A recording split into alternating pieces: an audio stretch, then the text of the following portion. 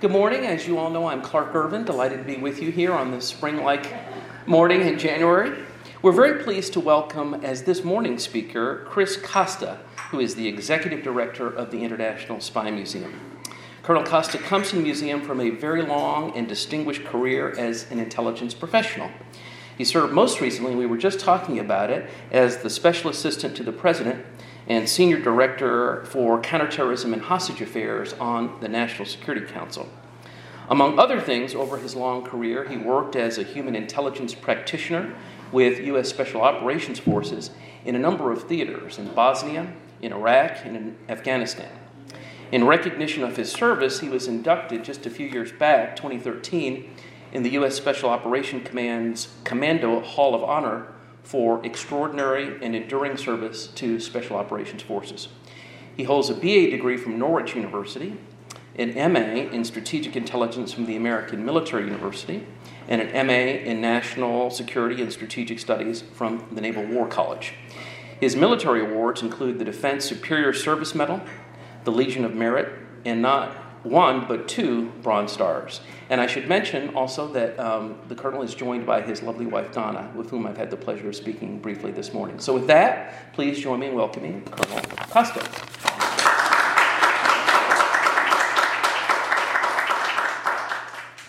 Good morning, everyone. Thanks for the warm introduction, Clark. And this place is special, this church, to Donna and I, because every day that I served at the White House, virtually 7 days a week, my wife and I lived a few blocks away from here in a tiny, tiny little place. And she walked me to work, and she waited for me sometimes into the early morning hours of the next day. She would come over, walk past the church, and this was a touchstone for us because it's lighted beautifully, and we would cross the park, and it was here. And it brings back memories, although there's light, so I wasn't used to that. So, again, good morning. I am the Executive Director of the International Spy Museum, and I'm really excited when I have an opportunity to talk not just about the museum, but maybe I can connect the audience here to a few stories, and you'll drive those stories by the questions you ask me. You can ask any questions, and to the extent possible, I'll try to answer those, which was very challenging for me when I left the White House. It really was, on multiple levels, right? So the Spy Museum, just a little bit about the building and a little history for the building. We have been around for 16 or 17 years, the Spy Museum. It was also a different kind of touchstone for me. My son, I took him there on a special day from the country out in Warrenton. We came in on his birthday, and he got a chance to go to the Spy Museum. And he was so animated by what he saw that he wanted to follow his dad's footsteps to some extent. And he is now serving in the FBI as a special agent. So, the torch got passed along, but he was animated and excited by the Spy Museum as a little boy. So you might remember the space on F Street. Does everybody remember that? Just a show of hands, who's been to the old Spy Museum? Excellent. Wow. So I'm among a friendly audience, right? How many people here have gone to the new museum in L'Enfant Plaza? Thank you. So you correct me if I'm wrong when I'm done, but I'm going to share some perspectives of the new museum. So it's about 2 times bigger in physical space. Our mission, and I want to reinforce that, although the Spy Museum on F Street was fun and there's a lot of James Bond, the new museum is fun, but it's a little bit more serious. And yet kids are equally as thrilled now as they were when my son went through F Street years ago. But our mission, to be clear, is to educate the public. And you may or may not know this, but we were a for-profit museum, and our founder is an elderly Jewish American that served in the National Security Agency in the 1950s. And he said, I'm going to put a spy museum here in D.C. And everyone he talked to said, you're going to fail. Now, Mr. Maltz is still around more than anyone knows. Not as much as me, because he was here this week. And he has his hands and fingerprints all over that museum, as he should. It's his baby, but he decided to turn it from a for-profit to a non-profit. So what a lot of people don't know is we spend a lot of time not just educating the public, and we have friends like Rick. Where are you, Rick? Friends like Rick help us with their experience, and we do adult programs, but we also focus a lot on children programs. We also do things like providing access to children with autism and adults with learning disabilities. We shut down the museum virtually to the public and bring people into the museum. We turn down the lights, and it's a sight to behold. For me, it's very not only humbling, but it's emotional. When I talk to a little boy with autism or a little girl that has autism and they want to meet a spy, something, by the way, I'm not comfortable still with telling people, but when I see them shake with excitement, and my kids kind of eye roll, Dad, you weren't that big in our household, but only tongue-in-cheek they say that, I think, but it's pretty extraordinary. We also have, not only do we have 8 floors, a rooftop that has a panoramic view. You can see the NSC, the Eisenhower building. You can also see on the other side of the building the waterfront. No space has that in DC with a rooftop. Below that's the 7th floor. That's where we have the ability to have event space that's world class. Right now it is the hottest space, I'm proud to say, in DC. We do everything from weddings to bar mitzvahs. There weren't a lot of people that did weddings at our old space, just for the record. And anyone who's been there can appreciate that.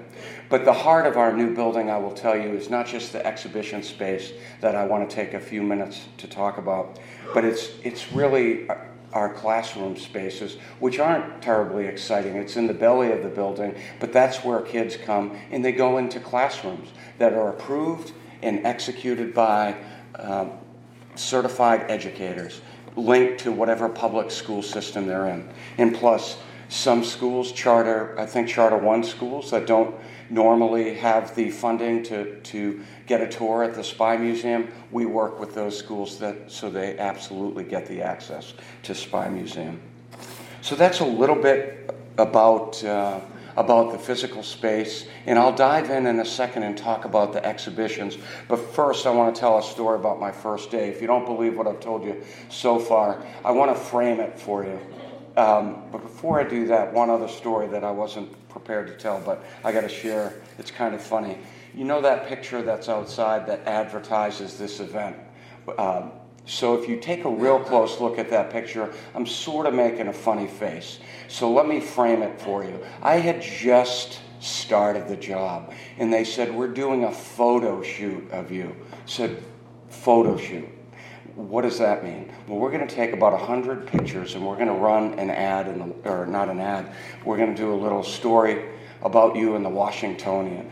All this was very new to me, so I said, okay, this is my new role. Got it. I'll put on a conservative necktie, a white shirt, a dark suit, and I will just speak from the heart. So we went off to this photo shoot and interview, and most of my facial expressions were very neutral. As a case officer, as an intelligence officer, you don't give away a lot. You try not to. So that's a learned behavior. Plus, by nature, I think I try to display some humility.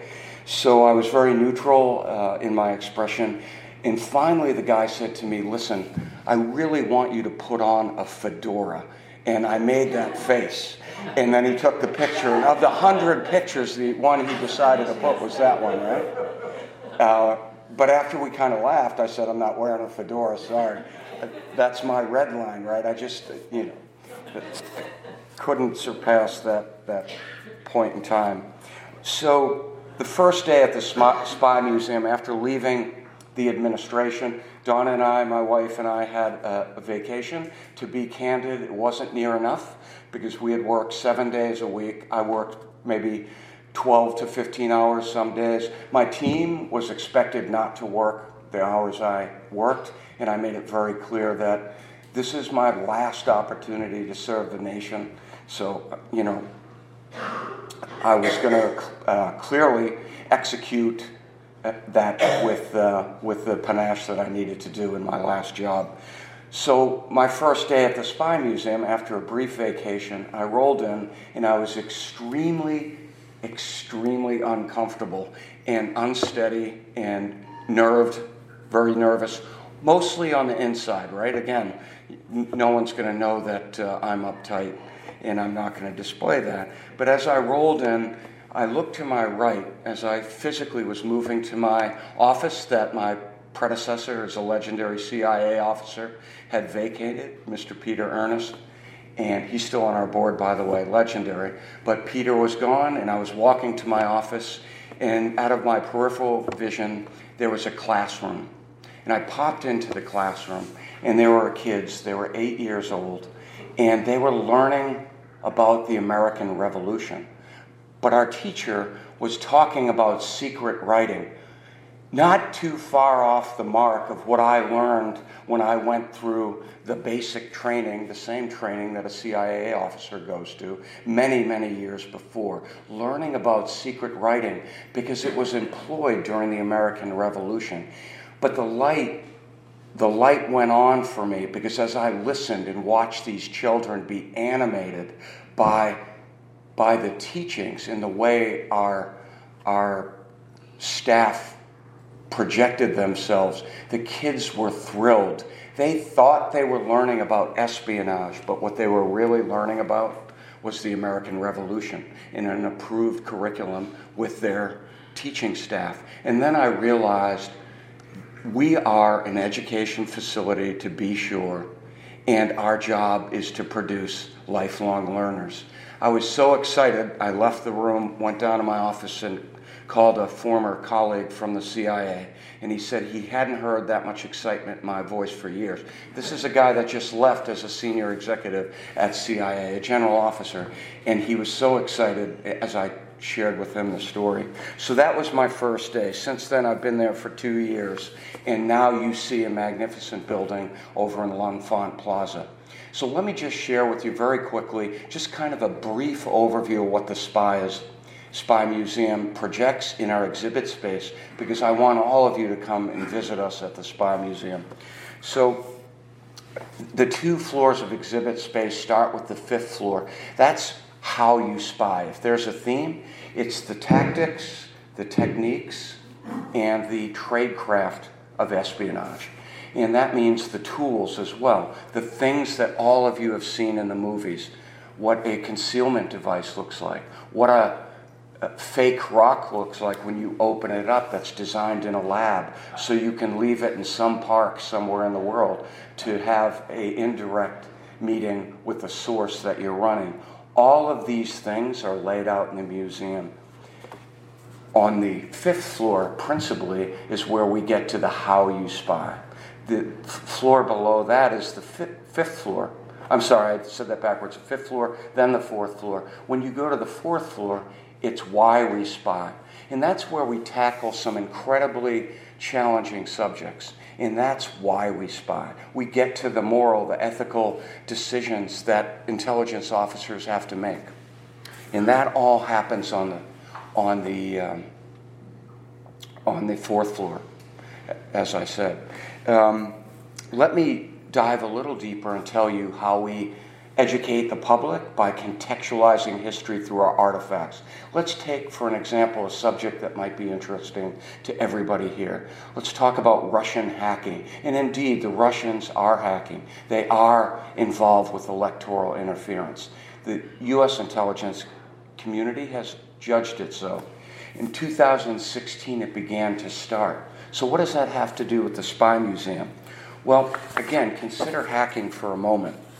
Now consider that hacking is an element that has been a part of Russian history as far back as Lenin. The idea of active measures, covert action, using intelligence services as an extension of the body politic, right? You know the stories of the KGB, the NKVD before them, today's Russian FSB. You pick the acronym. The bottom line is the Russians are continuing what they've done for decades and decades. It's known euphemistically as active measures. Now consider the artifacts that we have.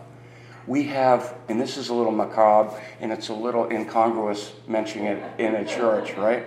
But we have the ice axe that was used as a tool of assassination by the Russians, the ice axe that killed Trotsky in 1940. We have the actual ice axe. It's quite impressive, really. We have a mock-up of the umbrella that poked into a dissident on a bridge in London. He felt a sharp pain, Markov. And it was a Bulgarian that poked that umbrella rather, in a pin-sized hole in his leg. He felt it, and he saw a man. That's all he was able to describe that night, as Markov, the dissident, slowly died excruciatingly from ricin poison, another tool of assassination. And we connect that to last year, Skripal, you know the story, part of the spy trade, right? Skripal was poisoned in England. By whom? Russian intelligence services. My German friends just came to visit me. I love working with the German intelligence services, and I was reminded that recently a Chechen was poisoned, and it is again believed to be the Russians. So they're up to their old tricks again. And of course, we have a cyber gallery where we talk more deliberately about updating our museum. We have a cyber infinity room where we talk about our vulnerabilities, everything from Iran to Russia. And again, that's a story yet to be finished. One other personal story I want to share just to kind of frame the problems we're dealing with. The first visitor, you might be starting to get the picture. Poor Donna, she's been drug along this career for 34 years. And I said one day, Donna, the first guest in our new apartment in Virginia Beach is going to be Sergei Tretyakov. He's a defector and a former KGB officer. Our FBI friends are going to pop by and we're going to connect with Sergei, who Donna had met once before. And we were in my study, and I was very much concerned at the time on things in Afghanistan. Sergei was bigger than life.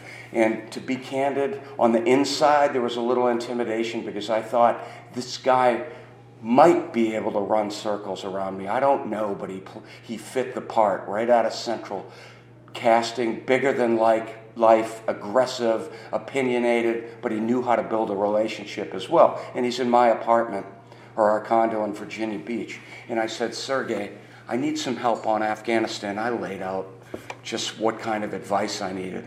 And he shook his head and he said, Chris, forget about Afghanistan. You've lost in Afghanistan.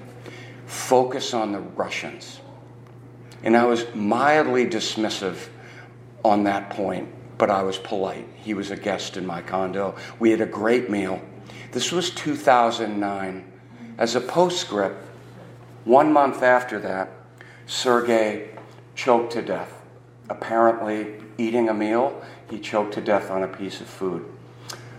Our friends in the FBI had to be certain, so they went to the responsible authorities to make sure the appropriate medical examination took place. And it turned out that Sergei did die of natural causes. But we should all pause. In 2009, the FBI just wasn't so sure, right? They just weren't certain, and they were worried about Russians then. Now flash forward to 2020, and where are we? Not only are Russians assassinating people with the artifacts in the museum that contextualize current history, but so aren't other countries.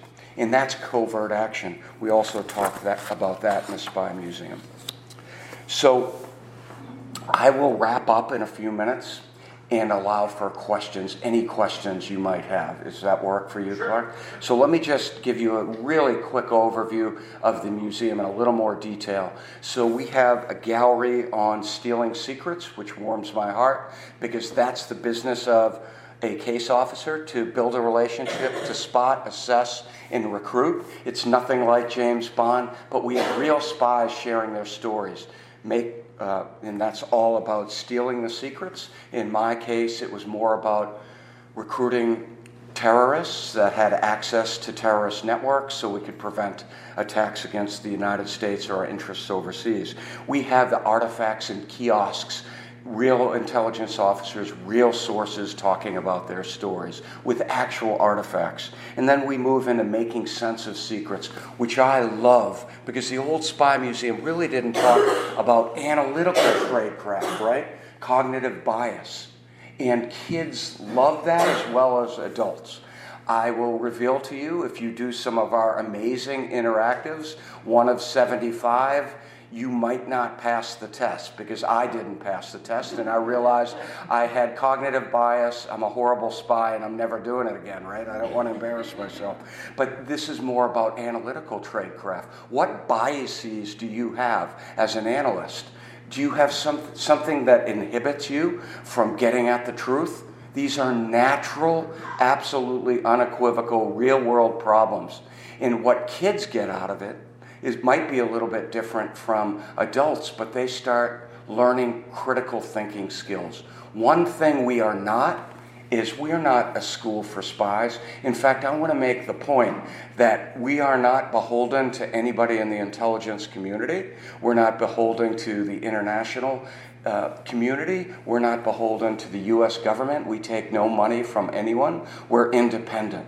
So to be clear, I get beat up by everybody equally as the executive director of the Spy Museum, because you never make everybody happy in a museum when you're trying to animate people, get people's minds going, think critically, and walk away, in some cases, with context, but at the same time, more questions. It's just a point of departure for more learning.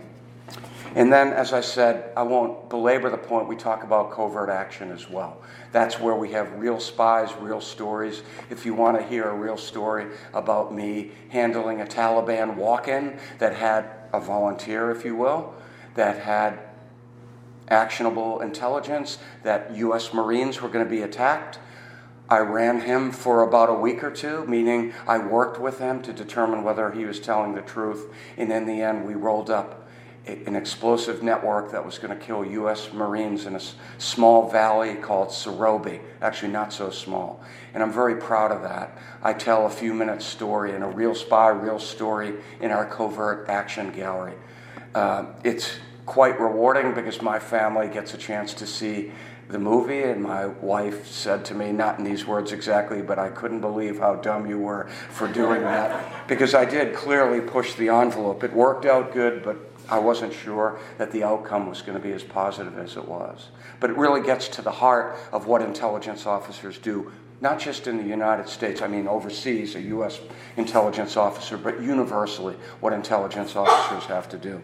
And then we get into spying that shapes history, and that's on the fourth floor that I said gets into the why you spy. And that's the moral dimensions, but also the Pearl Harbors, the 9/11. It also, we have an artifact from George Washington that I want you to go see, a letter signed by him that gets to the very heart of the beginning of U.S. intelligence, dabbling, if you will, starting in the American Revolution. That's a quick overview of the Spy Museum. I want to pause for any questions, any stories you want me to tell, anything that you want to ask about working policy at the White House, because I should make the point, as a non-political appointee, as somebody that was responsible for counterterrorism, my job was to keep everybody in this room safe from a 9/11. We did that 7 days a week.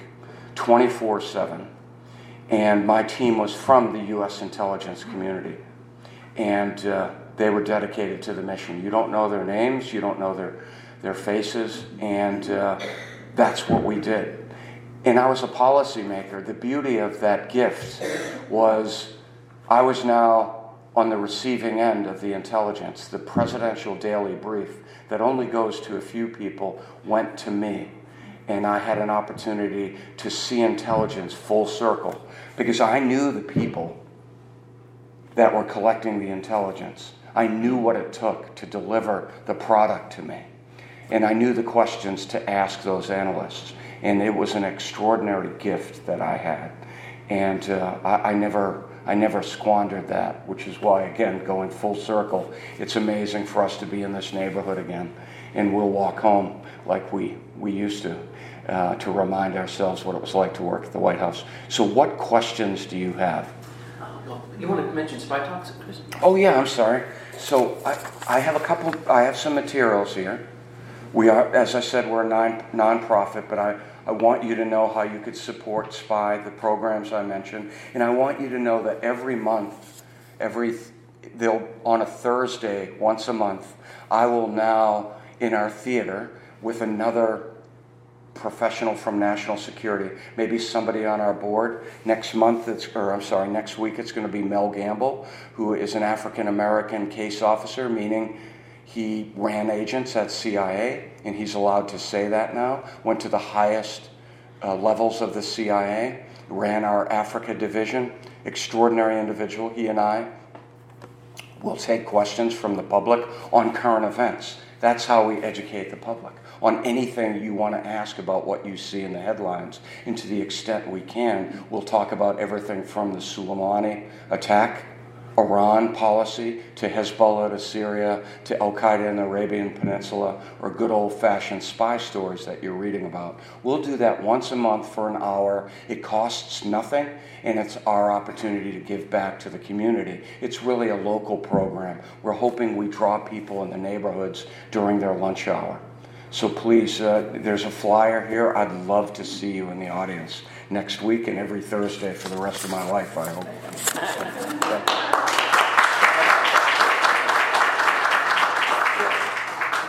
Sir? Yeah, I was just wondering about the hacking capabilities of the United States versus, say, for instance, China, Russia, or Iran. I mean, how do our hacking capabilities compare to these other countries that are not exactly friendly towards us? Just repeat that for me. Yeah, so the question was about the capabilities of the Iranians, the Chinese, some of our competition out there. What are our capabilities like compared to them? And I would say we're better or equal to the Russians and the Chinese, and certainly the Iranians, because they're not as good as the Chinese and the Russians. I will say with the caveat that I didn't work cyber issues to a great extent, but my boss, I had three. I had the Homeland Security Advisor, Tom Bossert, who handled cyber as well as counterterrorism and all issues Homeland Security, and General McMaster, Mike Flynn, for about a month. And since my boss worked cyber issues, I certainly was privy to some of what we were doing. What I was most concerned with, which you didn't mention, and understandably, was non-state actors, their capabilities to hack. And the problem with the world now is there's a democratization of spy tools, meaning what used to be in the reserve of Russia, China, to a lesser extent Iran, and the United States, is now, the tools are now available to non-state actors. So what I was concerned about is Al-Qaeda, ISIS, developing people and skills to become hackers on a national level scale, right? That's what I focused on. But I would let you know that, thankfully, one of the few things that I haven't read in the papers about extensively is our capabilities. Those are closely held secrets. I do worry about our infrastructure being vulnerable to disruptions. Thank you for the question. Yeah, Sir? I have a question. In China, made me think about it. Is there a line, or where's the line between political and military espionage or hacking and, say, economic hacking or espionage? Because I know China is involved, I assume both, and I don't know whether there is a line or how that works. So I'll try to answer. The question is commercial espionage. What are the lines for collection? I will tell you, historically, the United States hasn't been involved with commercial collection espionage like the Chinese do whole scale. It's all about stealing our secrets so they can reverse engineer things. Not just the Chinese, but also the Russians.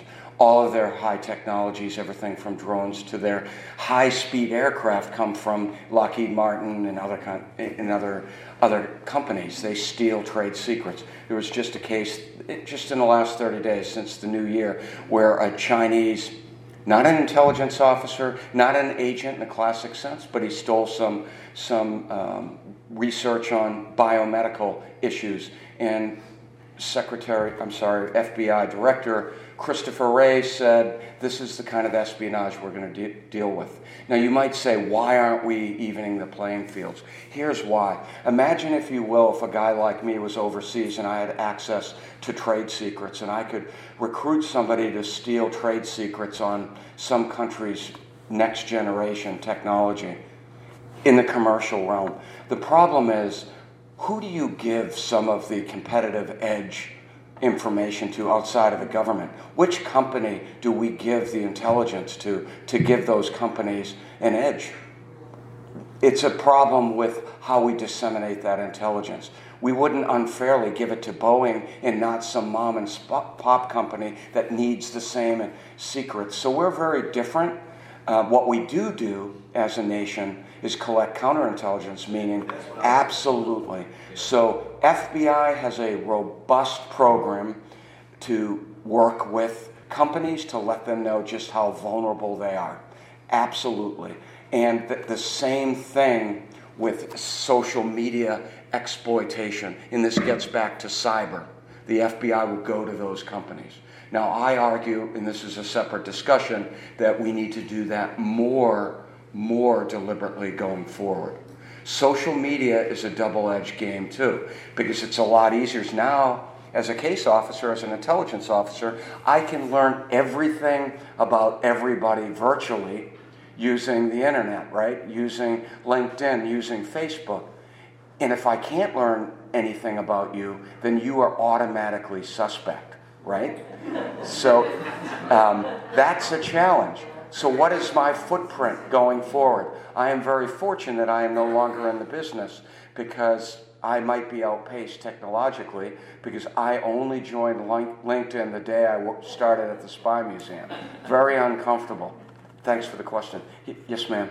How concerned should I be that Iran could infiltrate the U.S. power grid or something like that? My worst fear is that we'd be without power for like 45 days. News outlets kind of talk about this, but they don't go into detail about what the ramifications would be. That's an excellent question about our vulnerabilities, about the power grid, about losing power. As I said, we are vulnerable, and Homeland Security works deliberately, and so doesn't the National Security Council right across the street, on those issues. I wouldn't lose sleep over it, but it is a concern, and it's going to happen. There will likely be some kind of cyber Pearl Harbor someday, somewhere. What we'll do, though, the United States, with our international partners, we'll try to mitigate those threats. But the government is acutely aware of the vulnerabilities the day people go to check their bank accounts and there's no money there, the day the water doesn't get turned on. So those are all vulnerabilities, but you should not lose sleep. It's just the nature of the world we're in. We are vulnerable. We're going to also have to learn to be resilient. And the government is responsible for that, but so isn't the private sector. And back to the question that was asked, or maybe I didn't make the point strong enough, but the private sector is working very closely with the U.S. government, as are state authorities. Thank you for the question. Yes, sir. At the museum, is there a representation of the relationship between In-Q-Tel and the CIA? Some of our board members have relationships with In-Q-Tel, but I think one spot we might make a connection, but it's certainly not a big part of the exhibition. Well, just mention what In-Q-Tel is for the... Yeah, In-Q-Tel is sort of a private-public relationship with the CIA and business and technology. Is that about right? Okay. Thank you. Yes, sir. First of all, thank you for your service. Oh, thank you. Two-part question. One, where are the primary sources for the artifacts in the Spy Museum? And the second part is, are there artifacts that are out there that you'd like to add to your collection, like ice axe or other things that probably like? It'd be really cool to get the wish list. So the question was, where are our what artifacts are on our wish list, right?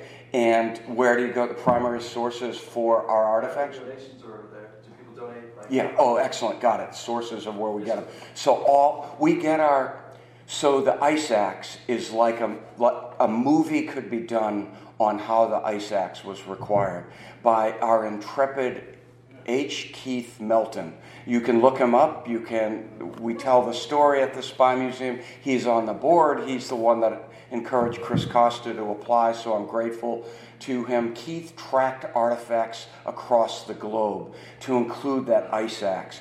He literally received the ice axe on a bridge in Mexico after he commissioned somebody to do blood splatter analysis of blood that's left on the ice axe. That was acquired by good old-fashioned tradecraft research and some risk.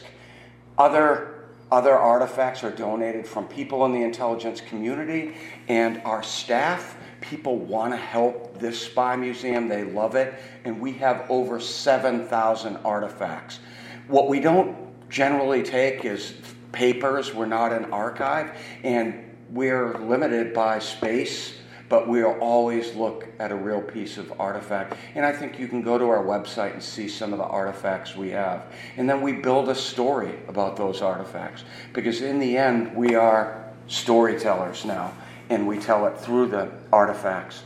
And the second part of your question was? The wish list. The wish list. So that is endless. And I did allude to it.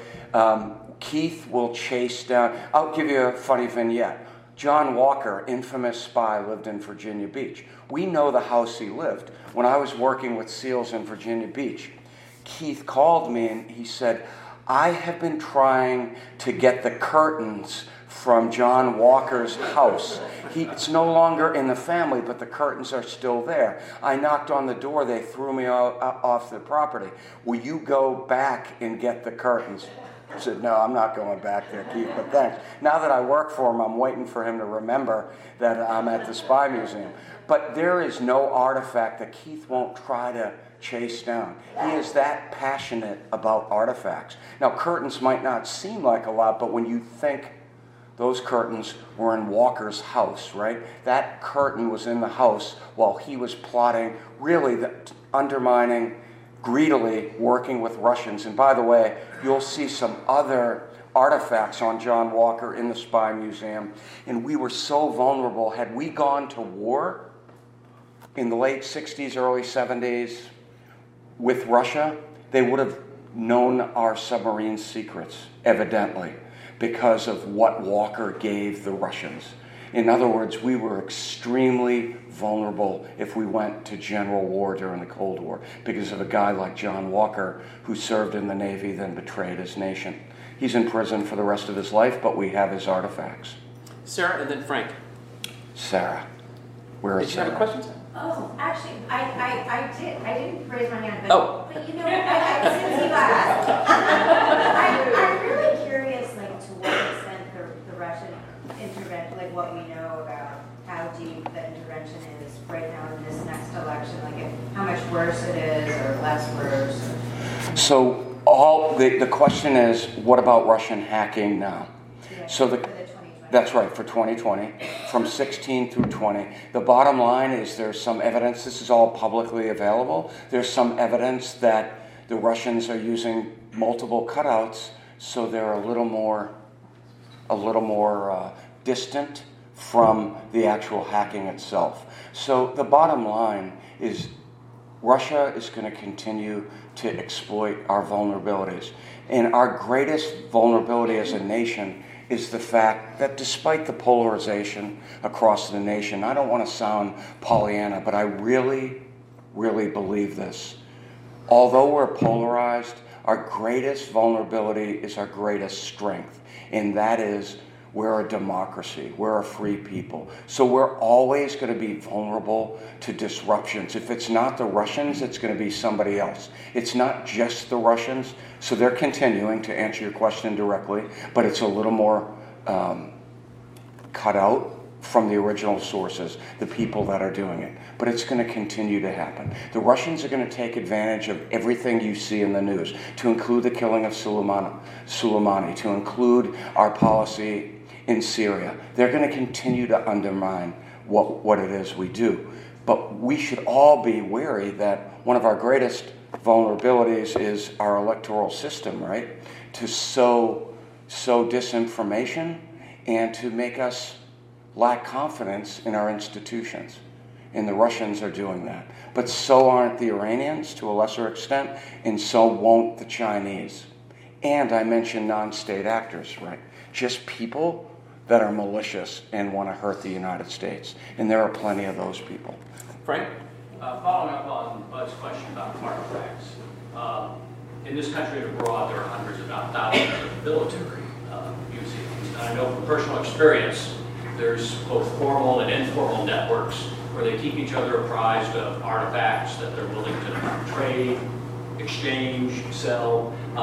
What's the universe of museums like your museums in this country, both public and private and overseas?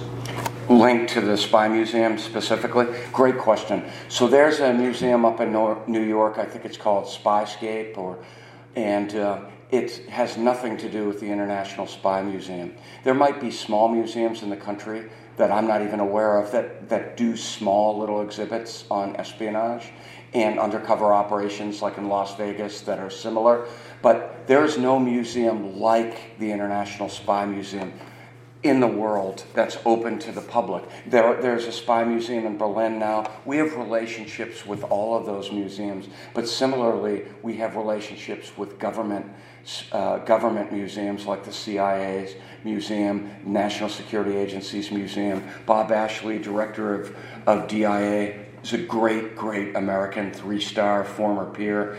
He just created a small museum, and we have relationships with everyone in this space.